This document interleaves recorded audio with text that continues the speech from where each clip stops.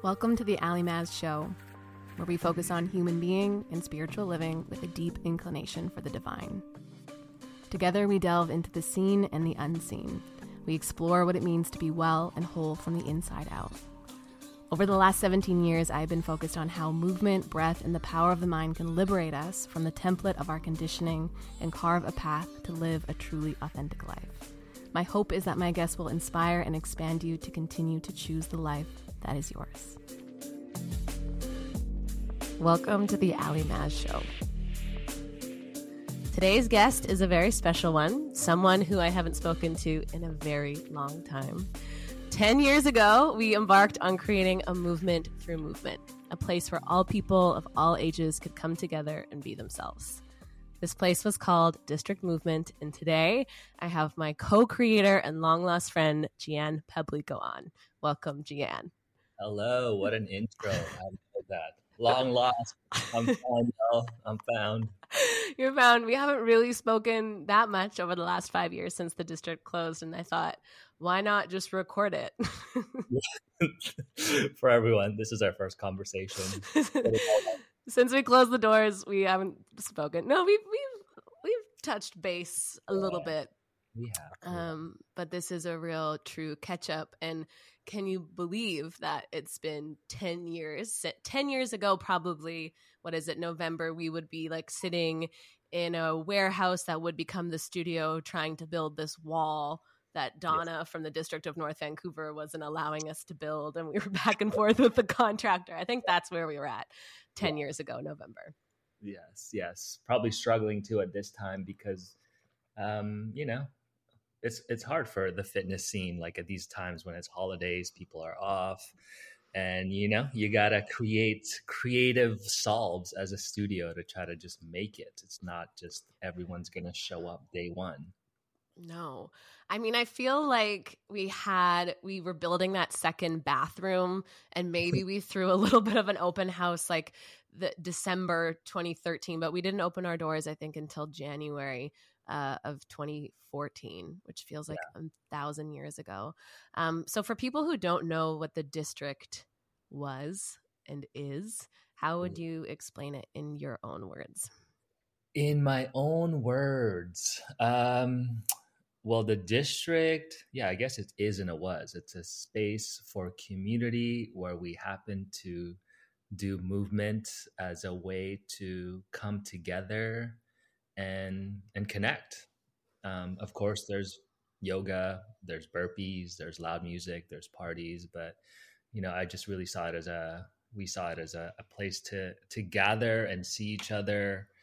And I would say, looking back on it now, in a moment of time, in a season of our life, I was out for a walk earlier and I saw somebody that used to go to the district that I hadn't seen in a while, Simone, and she was like running past me. I was like, she just got married. Like it's just so interesting to see and cool in a way of not sadness of people that remember the district, but there was like a sudden connection of like, hey, like let's meet up, let's connect, and it's real. So I think that still outlasts itself beyond the 5 years where, there's 5 years plus more over people truly saw you or you had the opportunity or the bravery to show yourself. So, it continues on. Yeah. Waves don't die.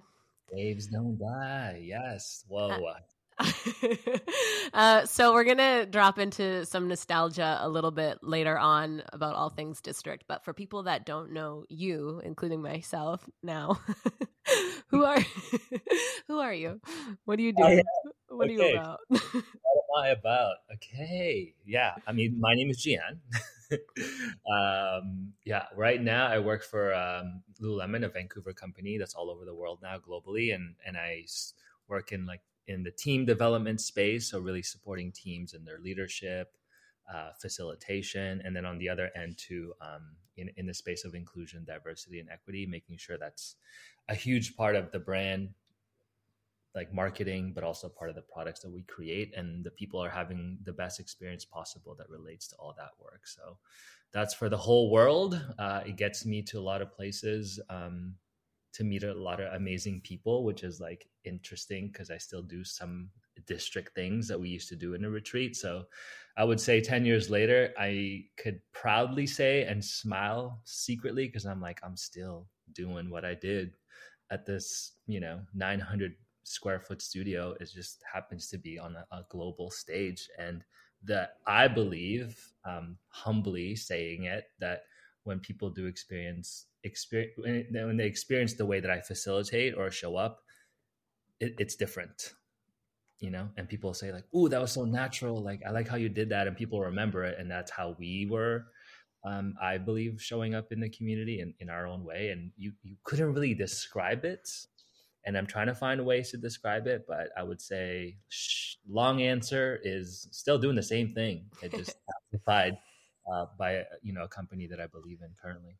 Yeah, I believe that. There's no doubt in my mind that you are not exactly the same person I met all those years ago doing the exact same thing.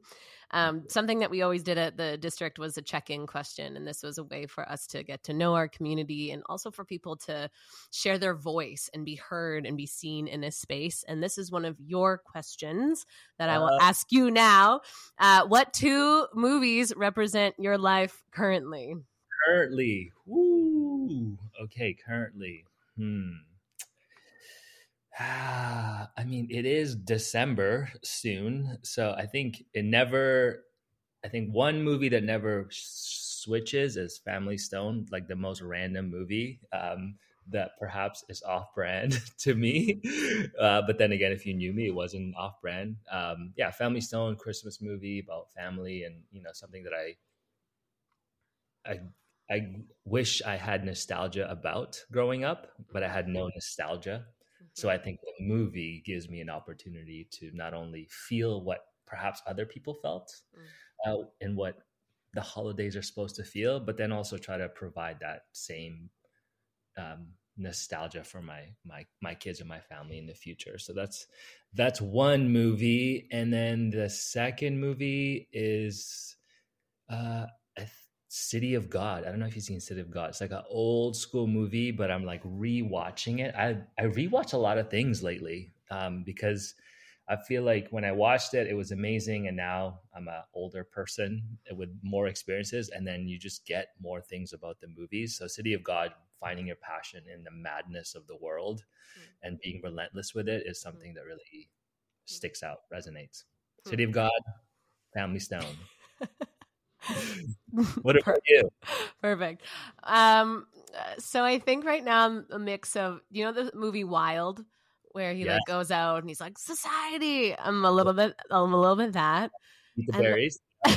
Yeah, eating the berries and dying. Well, I mean, I do live in LA and there's a lot of plant medicine here. So if you could call eating berries and doing an ego death, then sure.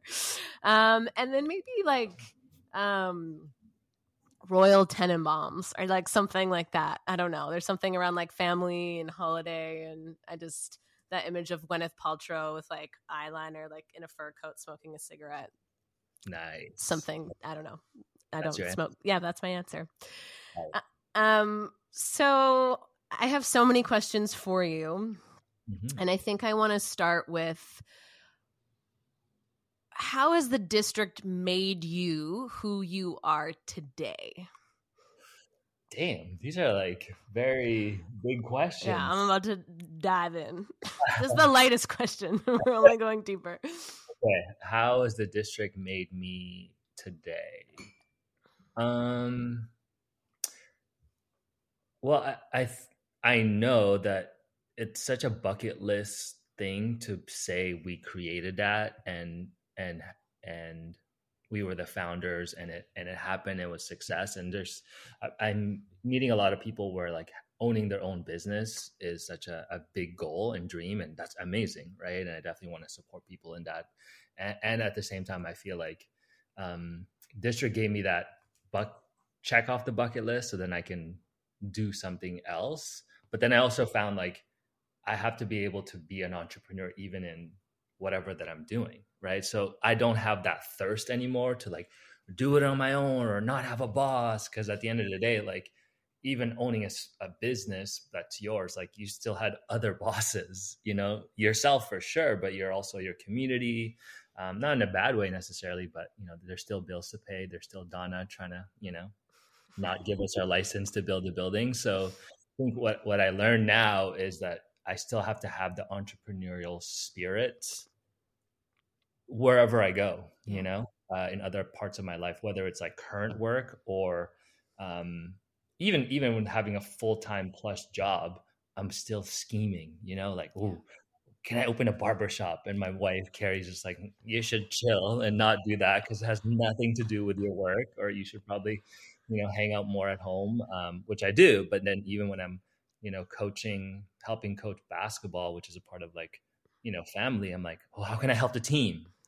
And, be a part of the team instead of just being a passive parent and watch on the side. So yeah, I think entrepreneurship would be the word. Like I learned about what that looks like, what it feels like, and how I can continue it on, even if the brick and mortar wasn't there anymore. Does that make sense? Totally. And something I know about you is that your mind never stops. Like when we first met and you started doing yoga more and you were like, I love Shavasana because I like get to think all the time. I'm like, well, that's not really the point of this moment, but but your mind is constantly going on like, what's next? Or like, I thought of this thing and how could that thing be a t-shirt? But the t-shirt is like an invitation to a secret party and the secret party is like an invitation to the thing. And yeah, it's just like, I've never met anyone whose mind works like that. The least present person. Love it. If you could relive like one memory from the district, like if you could go back and like live one moment, do you have what that moment would be? So many moments. Wow. I mean, of course, there's tons of parties. There's tons of like sold out classes. To me, it's not one moment, but specific time of the week. It's like that Friday, like before like our last class that we taught together, like at 6:00. Like the anticipation of that class happening, and the class is going to be great. The music's going to be awesome. People are going to work out. People are going to do yoga. But to me, it's the anticipation of like who's coming and what are they bringing to celebrate with us the end of the week. I just love that feeling, and getting flowers and getting beer. It was such a ceremony, like dinner table moment, which I miss and would like relive every time.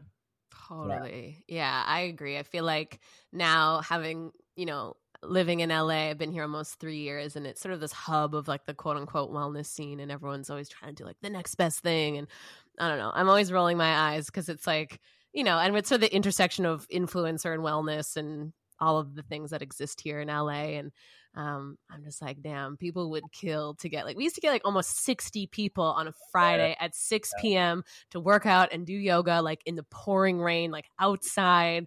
And I'm like, you guys have no idea. Context too, it's like now that I drive by that place, I'm like, this is the most random place. Like who would ever go here? Like I go there to get dog food now. Like it's across the way. Like I just don't think people, like we don't talk about like how random the location is. Like what would that look like in LA? Like would anyone ever go to that certain spot? Like I don't think so. No, people in LA want like cold eucalyptus towels and like infrared sauna and, all the bells and whistles. And for context, for people who don't know, the district was a literal warehouse. It was, maybe it was 900 square feet total. We had a garage door that opened up to this random parking lot. We did not have much signage. We had no idea what we were doing. I was 26 years old. That's good for Brandon. We had no parking. We had 2 parking spots. Like it really, people ask me all the time, which I'm sure they do to you too. Like, oh, I want to open a studio. I want to do this. And I'm always like, I don't know. I don't know what to tell you because we were so naive. We had no idea what we were getting ourselves into. We didn't know a thing about how to run a business. And yet, in my mind, it was just the greatest success for so many reasons other than the bottom line. because sometimes we weren't always hitting that, especially in the beginning. But it Yeah. was more about the community that we built. And we had this class called Crush Hush. Jian would teach the first part of it, really hard workout. And then I would come in and teach yoga. And then people would stick around and have a beer and talk and connect. And even just this idea of Crush Hush, I know it was the name of a class, but it was really a lifestyle. And can you sort of explain like what Crush Hush means to you, or maybe like what Crush Hush as a philosophy looks like in your own life now? Yeah, I think you explained it really well. I think today it's being able to like live in both worlds, like the duality of it. It's not, to me, perhaps like at that time it was like one or the other. This is my specialty, this is your specialty, but we know we dabbled in both, right? And I think we were teaching people, I mean, maybe I say teaching, but maybe we weren't. They just wanted to work out. But to me, it's just being comfortable in the duality of like you know, there is the fast pace of life, but you need the rest as well. And both can exist in a human being. Like it doesn't have to be one or the other. You actually perhaps need both.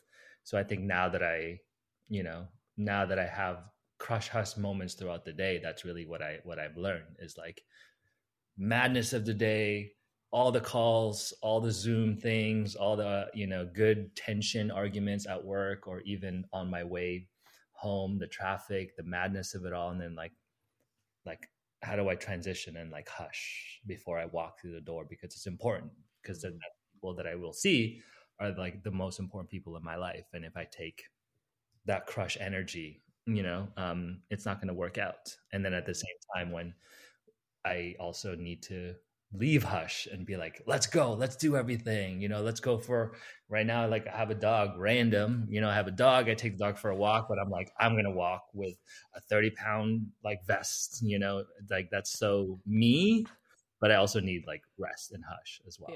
Yeah. First of all, I love that you have a dog, because I feel like, did you like dogs? Like, I didn't even existed. I don't think I saw. And I think our dogs are like cousins, right? Yeah.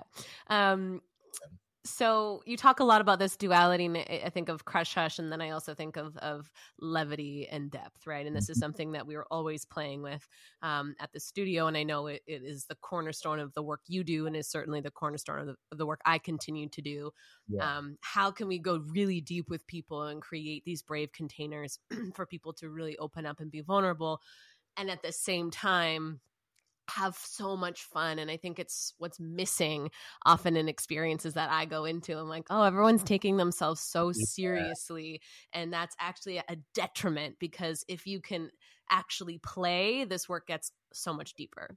Totally. And it's so healing to laugh, right? I mean, obviously perhaps I didn't say it in that way back in the day, but just to laugh, that's why I loved not only being able to support the teenagers around, but they just had that oomph, that like youthness, that non-attachment to things, that like when they told us a joke or we were laughing at something, it felt so real, and it was so rejuvenating to laugh, as a form of stress relief or a form of self-care. It is deep. Yeah, it is deep. And so some of the work we used to do, so the reason why we opened the studio in the first place is because we wanted to serve the youth. We wanted to serve our community of young people. And it's actually how we met. You were in your youth work. I was doing my youth work, and we came together. Do you want to talk a little bit about the youth work you were doing when we first met, and then how it kind of evolved into having a brick and mortar?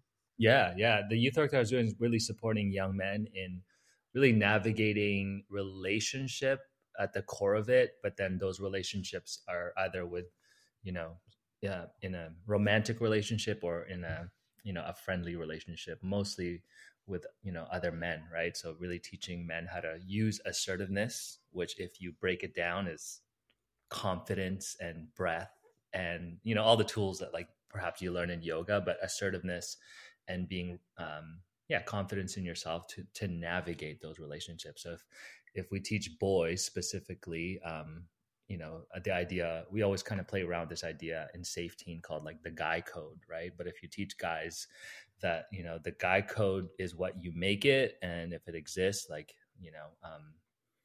if it exists, you're able to undefine it if you want to. So that's really what I was working with them, because that became the barrier to even friendships with other guys, but definitely became a barrier to like, healthy relationship with partners in the future, right? Because we always have this activity that, I mean, I still do with grown people, was like the AB with the fist, right? Where I essentially, if you're listening to this, I have one person hold out their fist, and then the other person, I would say, okay, in a room full of people, now whoever can open the other person's fist the fastest, please put up your hand.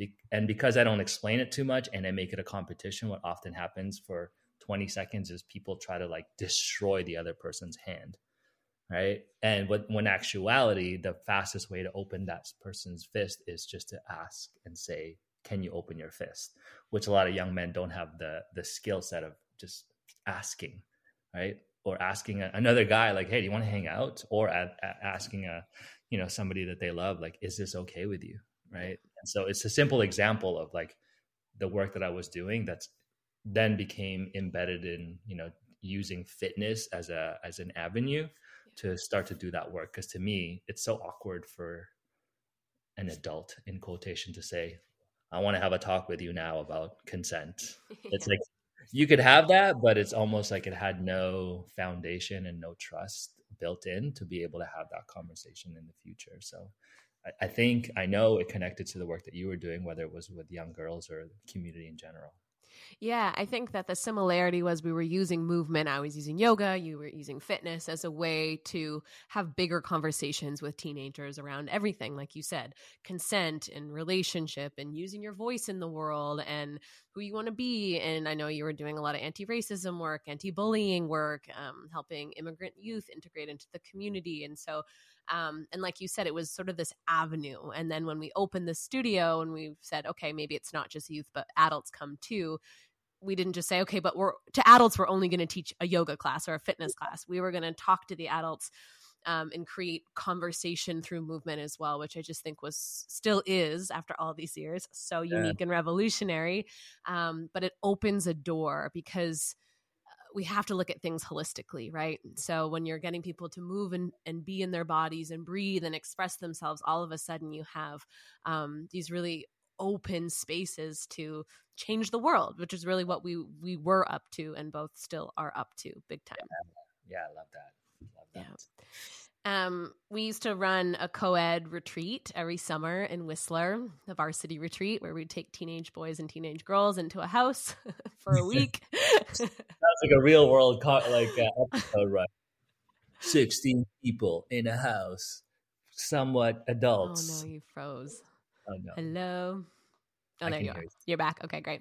Yeah, it does sound like a real world episode or a whole season. And sometimes it was, but we were using those same tools. We were working out with kids. Technical difficulties. Varsity. Yes. Yeah, varsity. That was so fun to collide worlds together.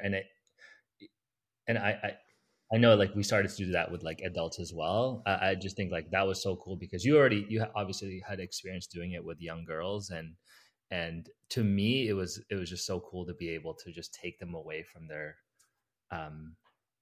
usual surroundings and just have the depth that you wouldn't normally have when you move them away from the studio, the day to day, which, I mean, essentially that's what I do now with the company, right? Is like making sure, yes, day to day leadership, development, inclusion, but when you take them away and retreats and make them feel like seen and included, it's a totally different space that you're opening when you remove them from their day to day.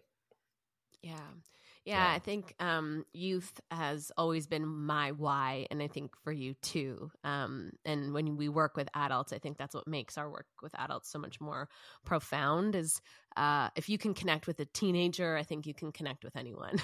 Yeah. So you learn how to distill a lot of this development work and a lot of this, the messaging.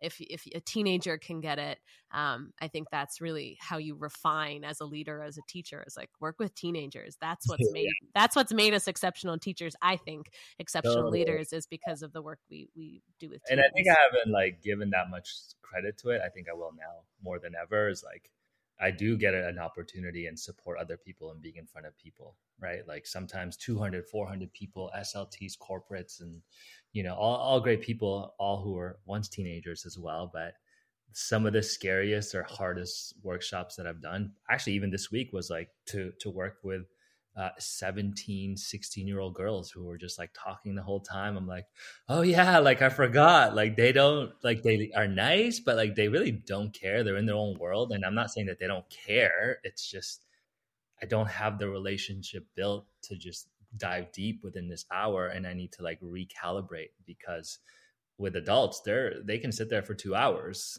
and they kind of have to, they're getting paid to sometimes. And, but to be able to engage teenagers for an hour, 30 minutes, that's a skill set to me that's important, that has got me where I am.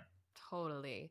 Yeah. I obviously work a lot and a lot more again with teenagers. I did a Girl Vana retreat this summer again, and I was like, oh shit, this is so intense. I forgot. Yeah. And Gen Z is such a hot topic, and we live in a different world than you and I grew up in as teenagers. And I kind of know and understand what's going on the teen girl side. But what are you sort of seeing in boys or even men? Like, I know you still work with a lot of men.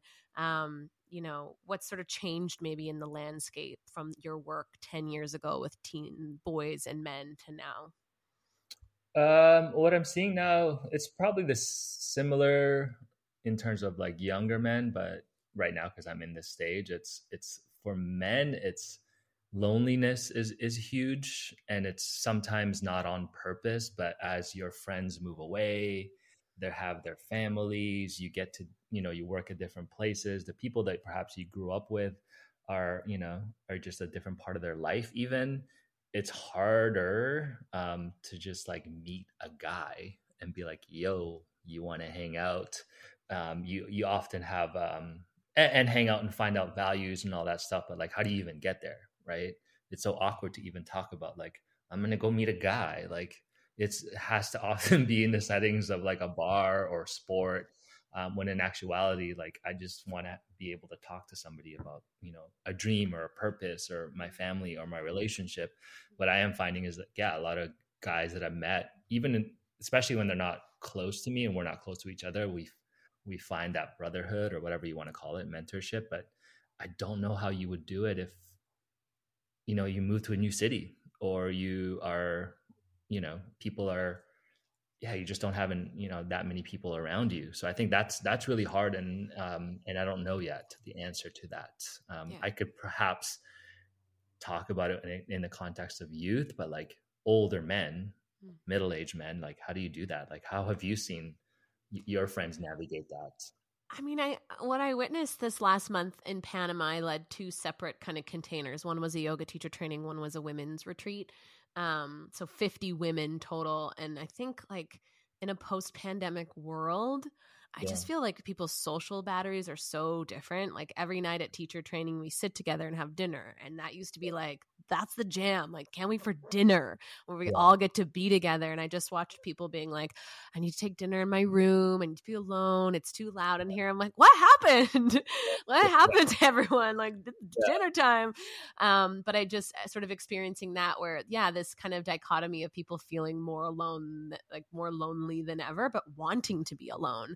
And so I think that these spaces, retreats, workshops, bringing people together is more important than ever, but especially for men, because we know sort of historically it's more women that are drawn to these groups, and it's maybe a little bit easier for us to open up. And so I just think that when it comes to work with boys and men, it's so important. And I'm seeing it, maybe it's just an LA thing, but the rise of men's groups. My husband's in a men's group. I have a friend that leaves a men's group. Like all the men I know are really conscious men, are coming together to sit on Zoom on a Wednesday and talk about their stretches, which is like, I don't know if that's like common men's group terminology, but essentially stretches are just like activities to stretch your mind.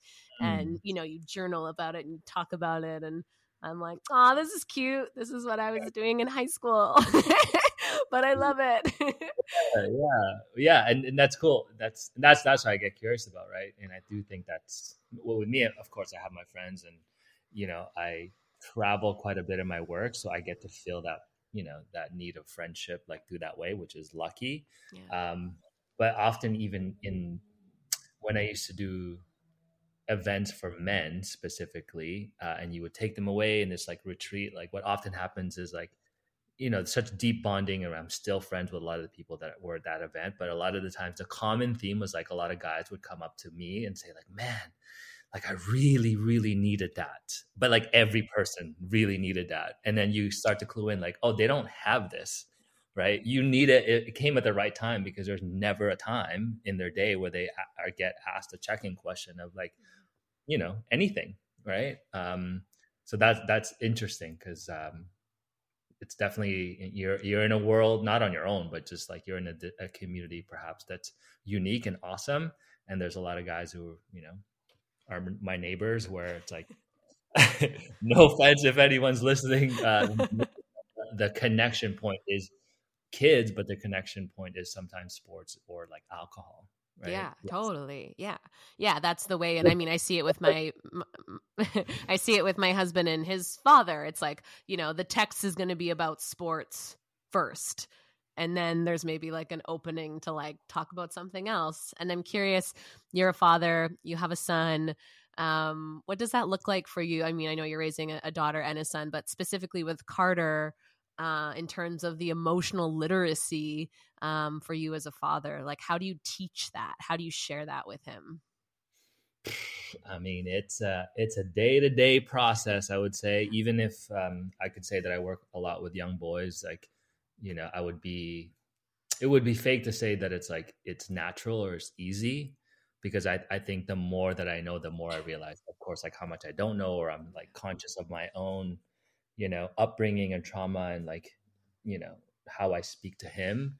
But to me, it is trying to do things with ease is the hardest part, and like regulating my own self and like how I approach him, which I think the more that I can be conscious of me, whatever it is happening, what's happening with her or him, I'm learning at the same time. I mean, it's very vague to say it, but like the thing that I often use, that like Carrie gave me, that was for him but then became for me, was like halt, right? Which is when something's happening, I think like, okay, is he hungry? H, is he angry? A, is he lonely? Is he tired? Most of the time he's so hungry, he doesn't have the words to just like say it. Like, I'm hungry, I need to make something. Can you make me something? So then he's just annoying and is a pest there. And then actually, when I think about it for myself, maybe I'm not hungry because I can feed myself, but like perhaps in the day I was like tired, right? I didn't get much sleep, and I've been alone the whole time. So then how I approach him is, without saying these things, it affects my relationship with him. So I think the answer is just like this hyper awareness of my own emotion before I even meet what's happening there. Gets it to a better place, and then getting him to practice that himself, right? How to regulate his own emotions as well. Yeah.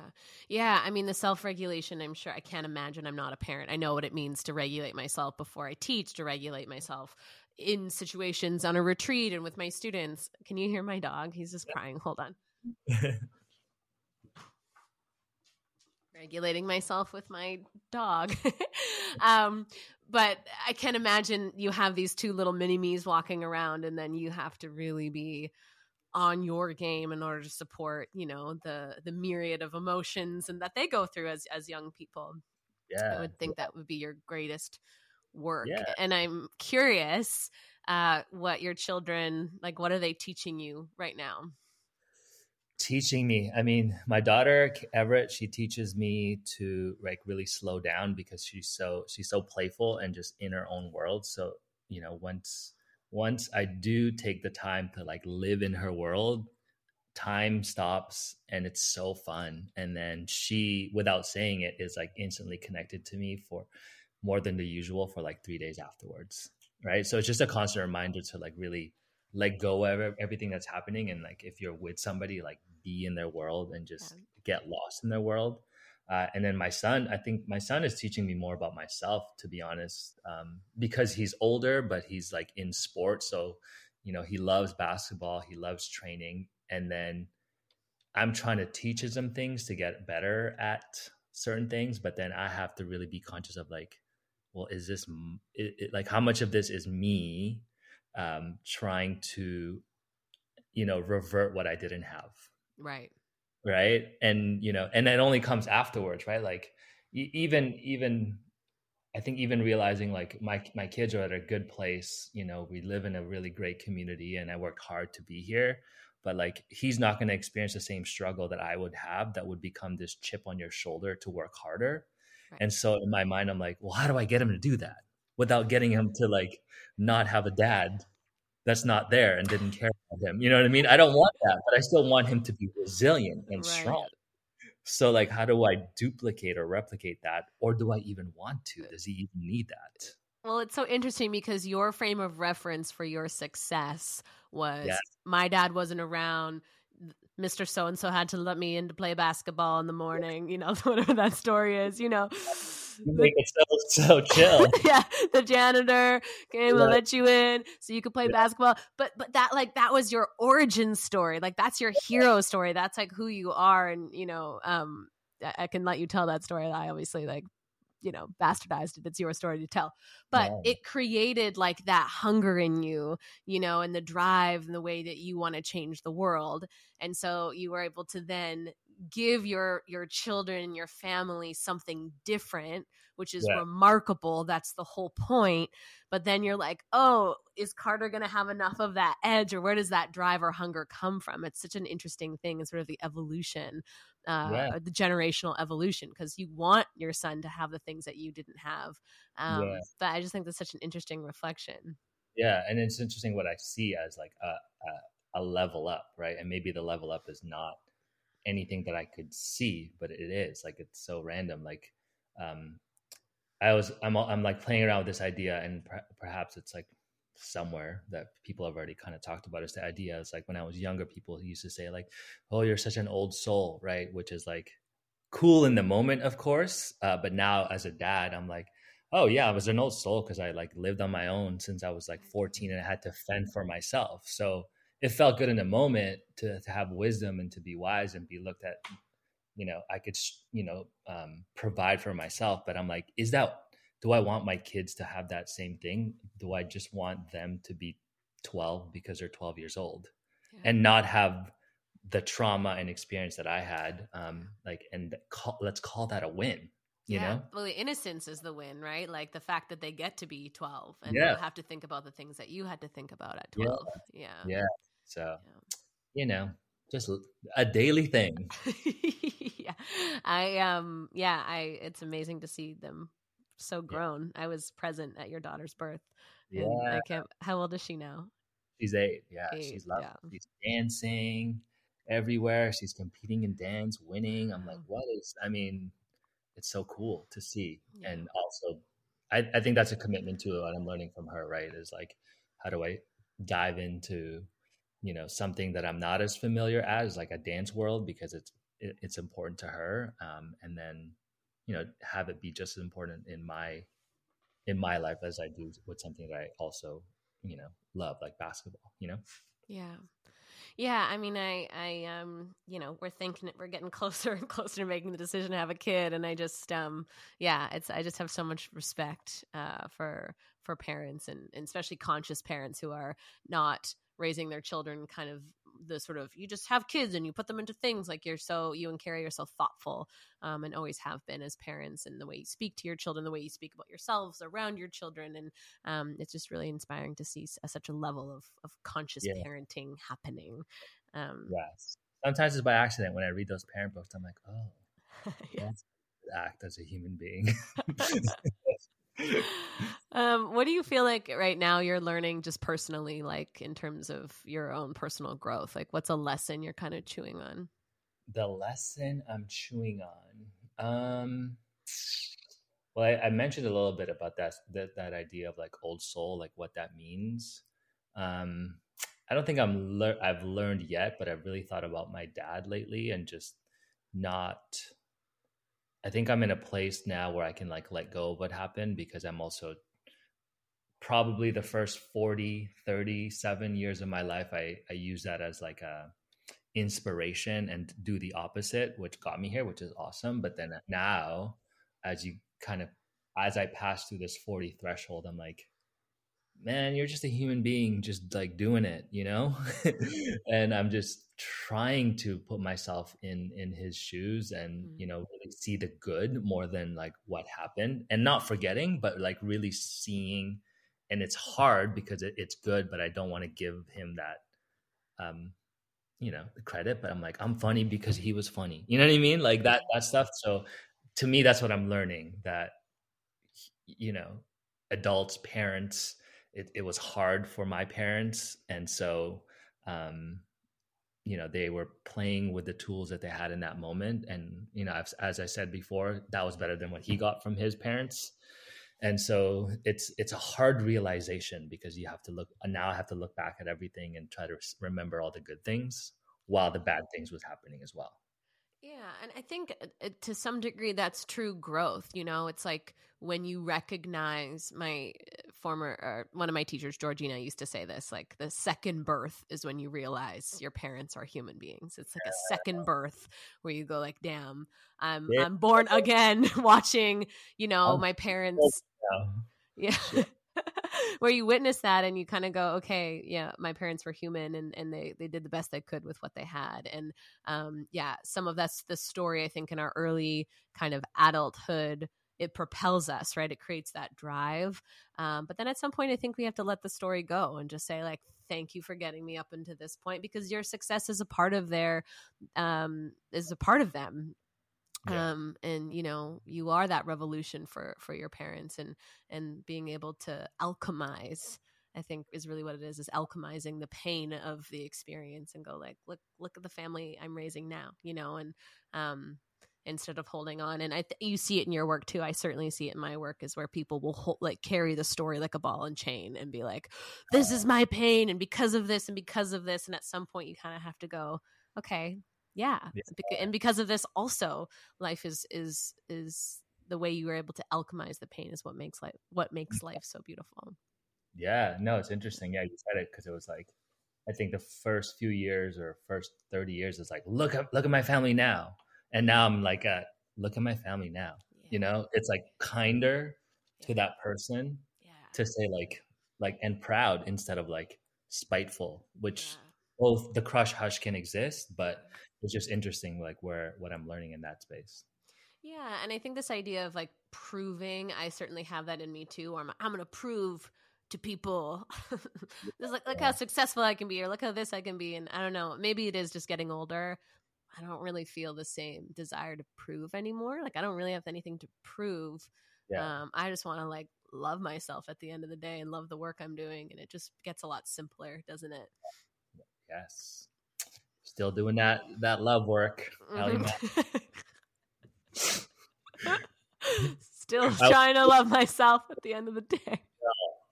In the quiet moments when there's no one at the studio, all I hear when I go in to actually start my shift is Ali Maz bumping music, just doing yoga, and it's like the loudest music. I'm like, oh, she's putting some love work down.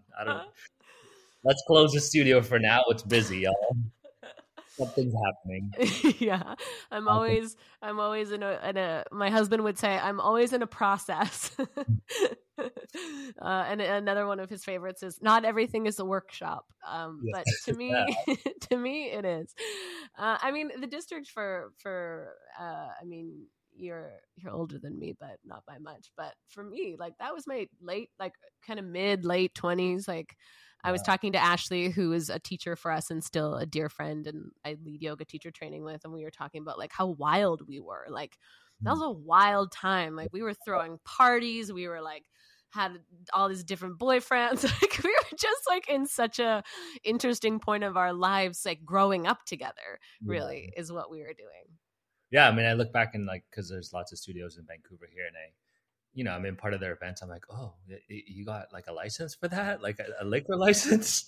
I'm like reliving all these things that we didn't do, but obviously it's things that made us like great. But it's been cool to see, even, for those that were part of the district, to continue to see like someone like, a young person like Ken, who's now like a huge dance teacher in the studio, right? Or sorry, in Vancouver, teaching, traveling all over the world. And he was someone that not only danced at our parties, but used this space to teach and start his own thing. And now it's like there's some full circle moments where he definitely still tags me in certain things, and he hangs out with people outside of the district. But my Carrie's starting to dance more, and she's like a part of like dance crews that performs, and like her teacher that teaches her is also now in Ken's dance group, and they're the same age. I'm like, what is happening? How old am I? And like so cool at the same time that one of my wife's teacher is learning from one's kid, who I always see as a kid, but obviously a grown human being, is teaching teachers. What? Yeah, I mean, I think that we've come up enough time to actually see our teens become adults and see what they do in the world. And it's, that was just you saying, hey, you guys need, they were like using a window, a reflection somewhere at a high school, using it as a mirror to learn how to their dance routines. And you said, come to our studio, and the ripple effect of the district. And I don't know, every time I sit in circle with people, I felt it a lot this last time when I was in Panama, where I like do an opening circle, and I'm just like, I can feel almost the walls of the district kind of like showing up around me. Like it's an energetic space. It's not a physical space anymore, but we always knew when we closed that the energy of the studio, like it's like in your heart, and I think about that every time I do a speaking engagement, or, I'm going to a high school on Monday, deep in the valley of Los Angeles, 100 kids. Like to me, it's like, that's where the district in me shows up, and in a big way, and that's the ripple effect. We knew when we closed the doors, it was never closed, Yeah, totally. And I just get to see, I mean, even in traveling in LA and other places, like there's studios that you go to, there's coffee shops that you go to that I felt like, to me, what this district was doing, it wasn't for everyone, on purpose. And that's like, I don't want anyone to take that as like we were exclusionary. I just believe like we were really speaking to, a people that like not got it. That's the wrong word. I don't know what the word is, but like really speaking to something so unique, whether it was like the font or the music or, the people there, that it is like when I travel everywhere, like there's certain parts of like a restaurant that I'm like, ooh, like that's so me. Like I get it. And like I blink or I, I look at the owner. I'm like, oh, I get what you're trying to do here. Like it's so random. And I think that's what, to me, like what district does is I still have that lens, like in people's fashion. I'm like, well, I see you. I see that little flair that you have, or, the way that people open up breweries in a certain like vibe. I'm like, district was a vibe, but it's also, to me, like a philosophy. Yeah, I thinking about that Bobby Hundreds quote, Yes. childlike and wonder, romantic and revolt. I don't know how else it goes. I'm curious, like how that shows up. Childlike and wonder to me just feels like that is the Jian slogan.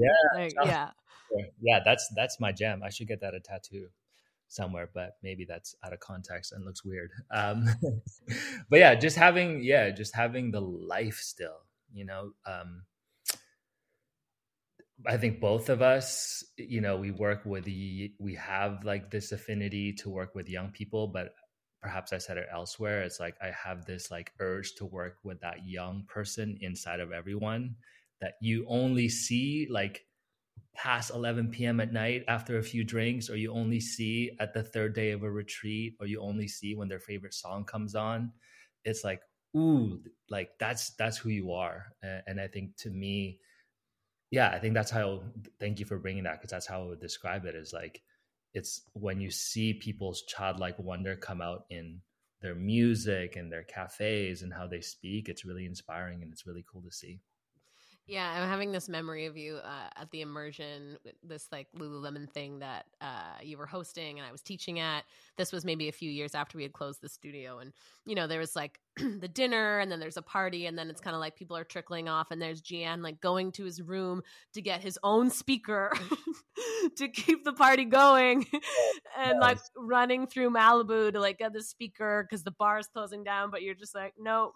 And to me, it's like, you're being so you, but you're also still facilitating. And I think that's something that people like, they just don't, we've been around, I've been certainly around these people. I know you have too, where, it's like they show up for the certain amount of time, they leave, you can't find them, they're a leader, but they're over here in some fancy room somewhere. And I think that, you're the opposite. You're like, I will close this party down. I will have every conversation. I will follow up. I will tag you on Instagram. I will keep this conversation going. It makes the early morning yoga class that much more profound. And, that's something I have kept with me too. Like this last retreat, like it was day 2, people were dancing on the table. And I was like, I don't know. That's just how this happens here. Yeah, totally. Yeah. I mean, that's so funny because that just happened in my last like thing at work, right? Where we had probably 60 people and it was the last night and it closed, and I found a speaker and I got the bartender to just like keep it open even if he wasn't there. And it was almost like, I think you feel it too, like you were DJing the moment, and whether it was music or a checking question, you were putting something there that something needed, or something that somebody could attach to. Because I was playing music that wasn't just for me, but the moment that people heard it, like you can see them across the room and they're like, yo, that's my jam, right?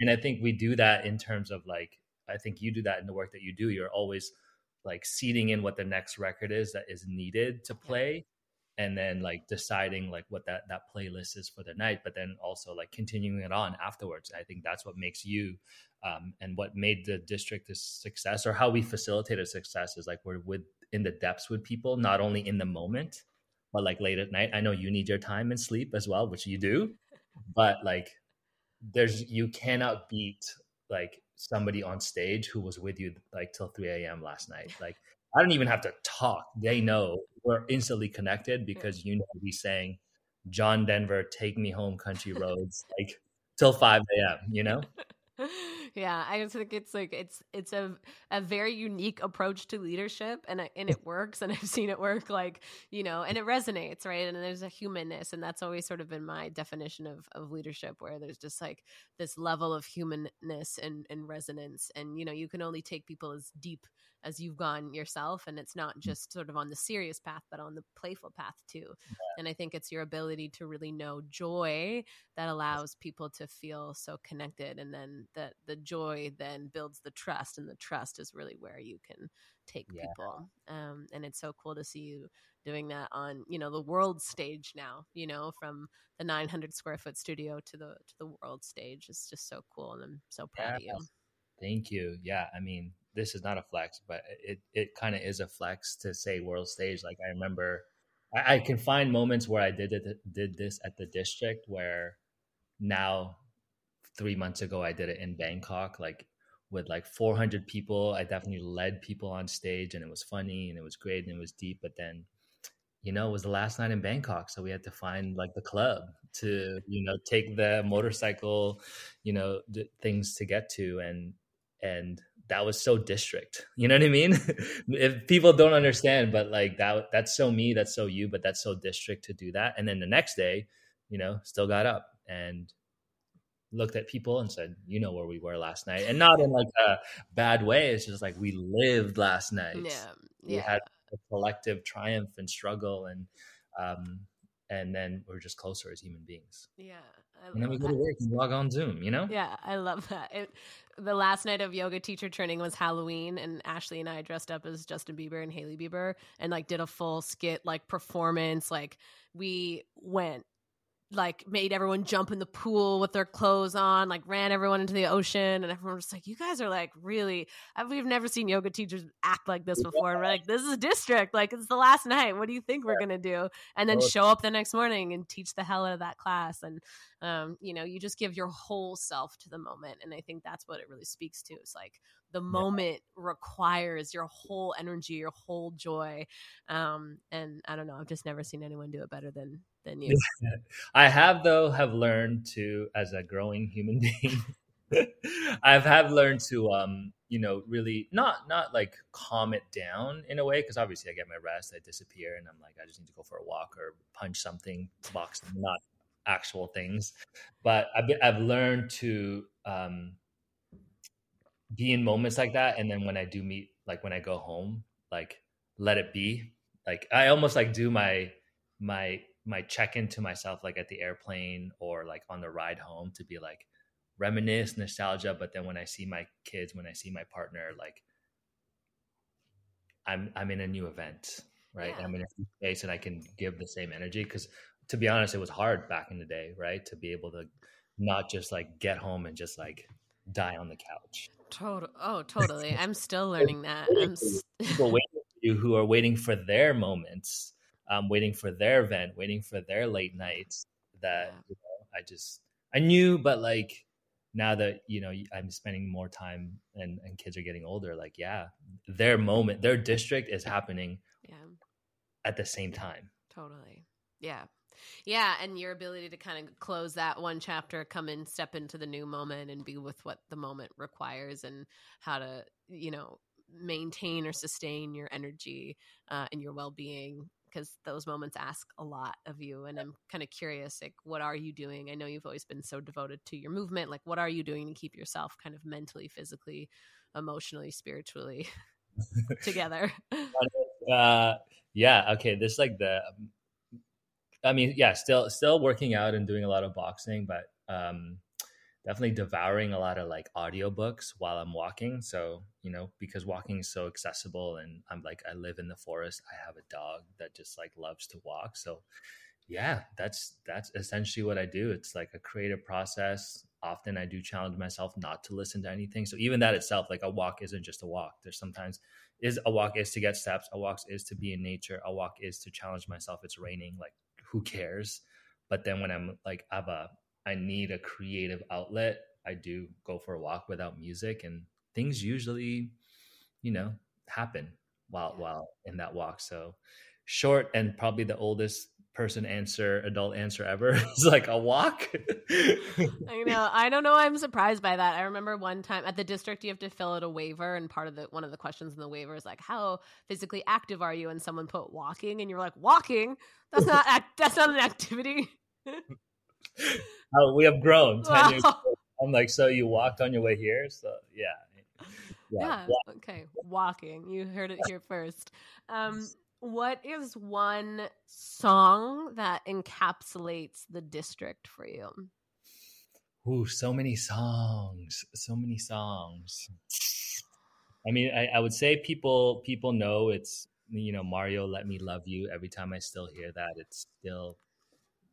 it's like that high school love that then turned into the high school love of the moment. And when I hear that still, even if people don't know, never been to the district, they have this love for that song, which is like how I feel about the district in that moment. It's like so good, so nostalgic. And it's I would say that's one of the answers, is like always and continues to be Let Me Love You district, also by Mario. Yeah, that's my answer too. Yeah. I've never told you this. I haven't really told many people this, but last year I did a couple You've been with ayahuasca. Mario. What's that? You've been with Mario. Yeah, no. That's song I did a couple ayahuasca ceremonies last year, and one of the nights that I was sitting with the medicine, if anyone's ever done ayahuasca, it's really gnarly, and I'm not recommending it unless you feel really called to it. But a lot of my sort of questionings in going into the ceremony was kind of like, what are my next steps? And there was this one point in the ceremony where I was being shown to build the floor of the district. And I was like, oh, like, what do you mean? Like, the district's done. Like, I was like, that's the other part of my life. And grandmother ayahuasca is like, no, build the floor, like get on your hands and knees and like put the floor together. We had this like wood floor. And so I was like on my hands and knees and building the floor of the district. And it was just this really symbolic moment of what the district meant to me, to build something from the ground up. It was sort of like her urging me, sort of showing me like, you just start at step one again, just like you did. And the district really taught me like that dreams are real. Like we had a vision, we sat and had a coffee. We said, wouldn't it be cool if, and then we just executed. And so for me, the district, like the kind of proverbial building of the floor of the district is something that we did.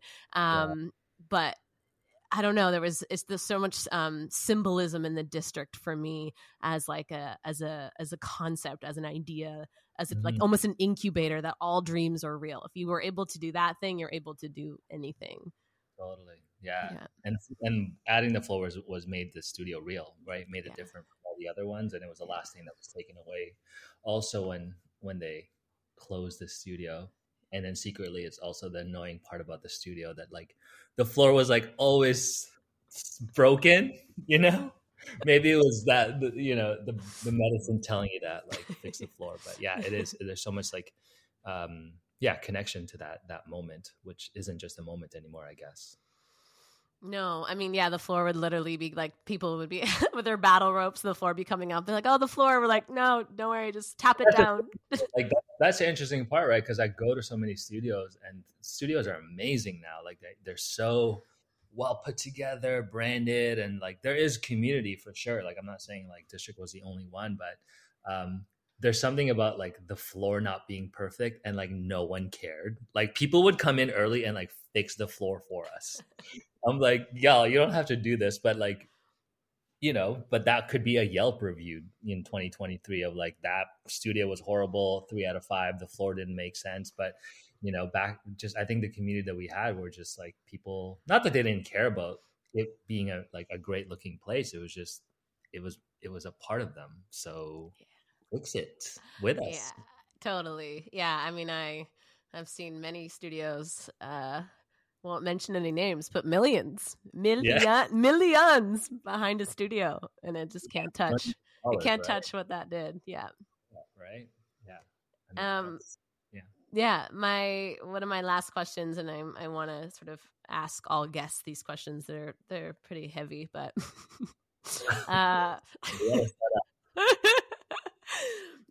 something I've been really chewing on in my own life and the work that I do with women and all people, and kind of looking at the world and seeing so much, you know, challenge and violence and war.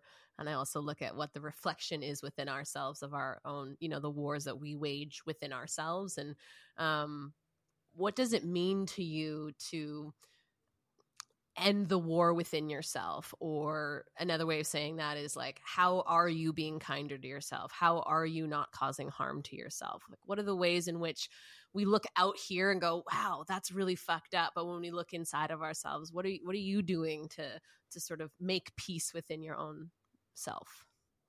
Jeez. Whew.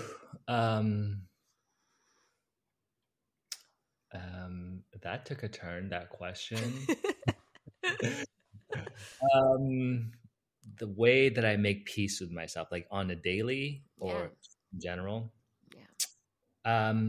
I spoke about it earlier. I think work in progress, as I always am, and perhaps other people, but definitely not lingering on parents anymore, and just like forgiving and seeing them for who they are, and actually seeing all the great parts, to me is healing. On the day-to-day, I would say I think now it's connected to walking. Is I still love working out and feeling exhausted, but being more intuitive in like what my body needs for the week. It's not just like I need to feel like I destroyed this workout or I won at that workout, which sometimes that's what the district workouts were. And that's not bad, right? But I think just being more intuitive in what my body needs today. Mm-hmm. Is it a walk? Is it boxing? Is it, walking my dog with like a ruck, which is like a weighted backpack, or like sleeping in? I think you'd be proud of me if I sleep in sometimes past 7:30. Yeah. But it's like, to me, that's like the hardest workout ever, right? And rest, because that's even like when you're in this bubble of like wellness, especially like strength and conditioning and sport and athleticism, rest is often like the one that's like doesn't get seen as sexy or people do, but like really trying to flip rest as a part of being stronger, Yeah. right? And that's probably, you hearing me say that is like weird and awkward because I'm like, let's just drink coffee and like go more. But I think that's, to me, what is different is I'm more intuitive in what I do with my energy. And that specifically for this question, like how I work out, but even just who I see on a day to day. Like this has been so like rewarding and full, like filling, and something that I've missed. But to have this every day, is a lot, not you, but just like have these types of conversations. I'll see you in 5 years. Yeah, 5 years is all I can take with these types of questions. All I do is ask questions. I do not answer them, which probably you'll know if I was in my session. So don't ask questions. So yeah, that would be my answer. I don't know if that makes sense or if it resonates, but just, being intuitive. If we really knew you, we would know. If you really knew me, you would know that I mean, I've changed so much, but I haven't changed. Not only in my looks, but just like the joy that I have in meeting people and having joy in every part of my life. That's me. I've already said it also. If you really knew me, like I do listen to a lot of rap music, but there's days, probably not days, there's moments in my drive home, which is like 30 minutes, 35 minutes, where like Country Roads does come on. And it's usually the time in my ride where there's like no one around, it's, the traffic isn't going to stop. But to me, it's just, I don't even know what the words mean, because obviously I've never been to like that part of the world, but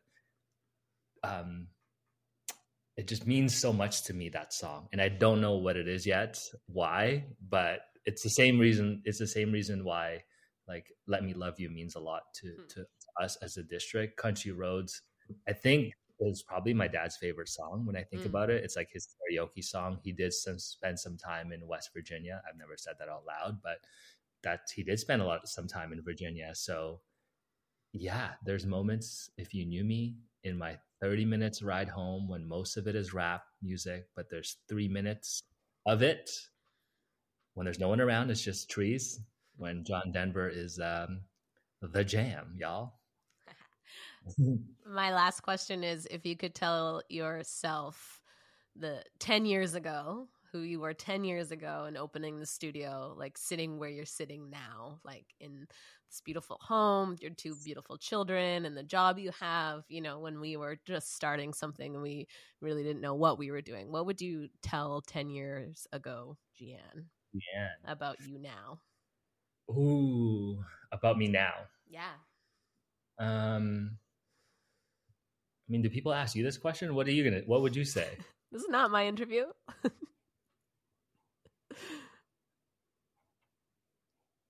Oh, am I frozen? Okay. Do people ask you this question? Because what would you say? No, I said, this is not my interview. You are my interviewee. Okay, I would say, it's going to be fucking awesome. Yeah. Like, it's going to be painful, and it's going to be like joyous and confusing, but it's going to be worth it. And you're going to learn a lot about yourself. But at the end of the day, like, it's something that you're going to go through, and I know we're just speaking about the district itself, the timeline, but there's so much happening within that, like 5 years of the studio with you, myself, family, life. And I think in all encompassing, you're going to get through it. And it's going to be something that you made it through that will help you perhaps support other people, but more importantly, like where I'm going in the next 10 years. So it's going to be fucking awesome and painful. Yeah, I would say something similar. I would also say like you did it. Like all the things you wanted to do, you did it. And then some. Yeah. Yeah. And then some.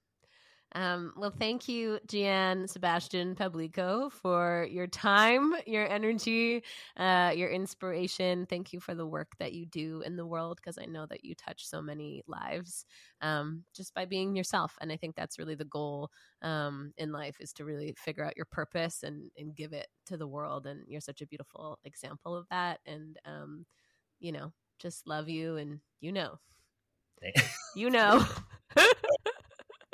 The worst speech, yeah.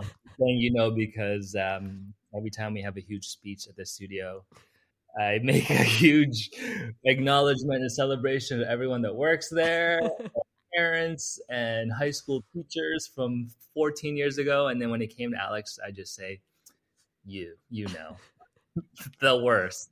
But she knows. I do. Do you know that in my acknowledgments in the back of my book that I just wrote, Jian, you know? Yeah, I did. I read that. Where can people find you? What's your home address? Don't find me. Where can you find me? I mean, you could probably find me in the usual places. Instagram, it's just my full name, Jian Pablico. I'm also pretending that I'm going to write a poetry book. Someday, perhaps the next activity.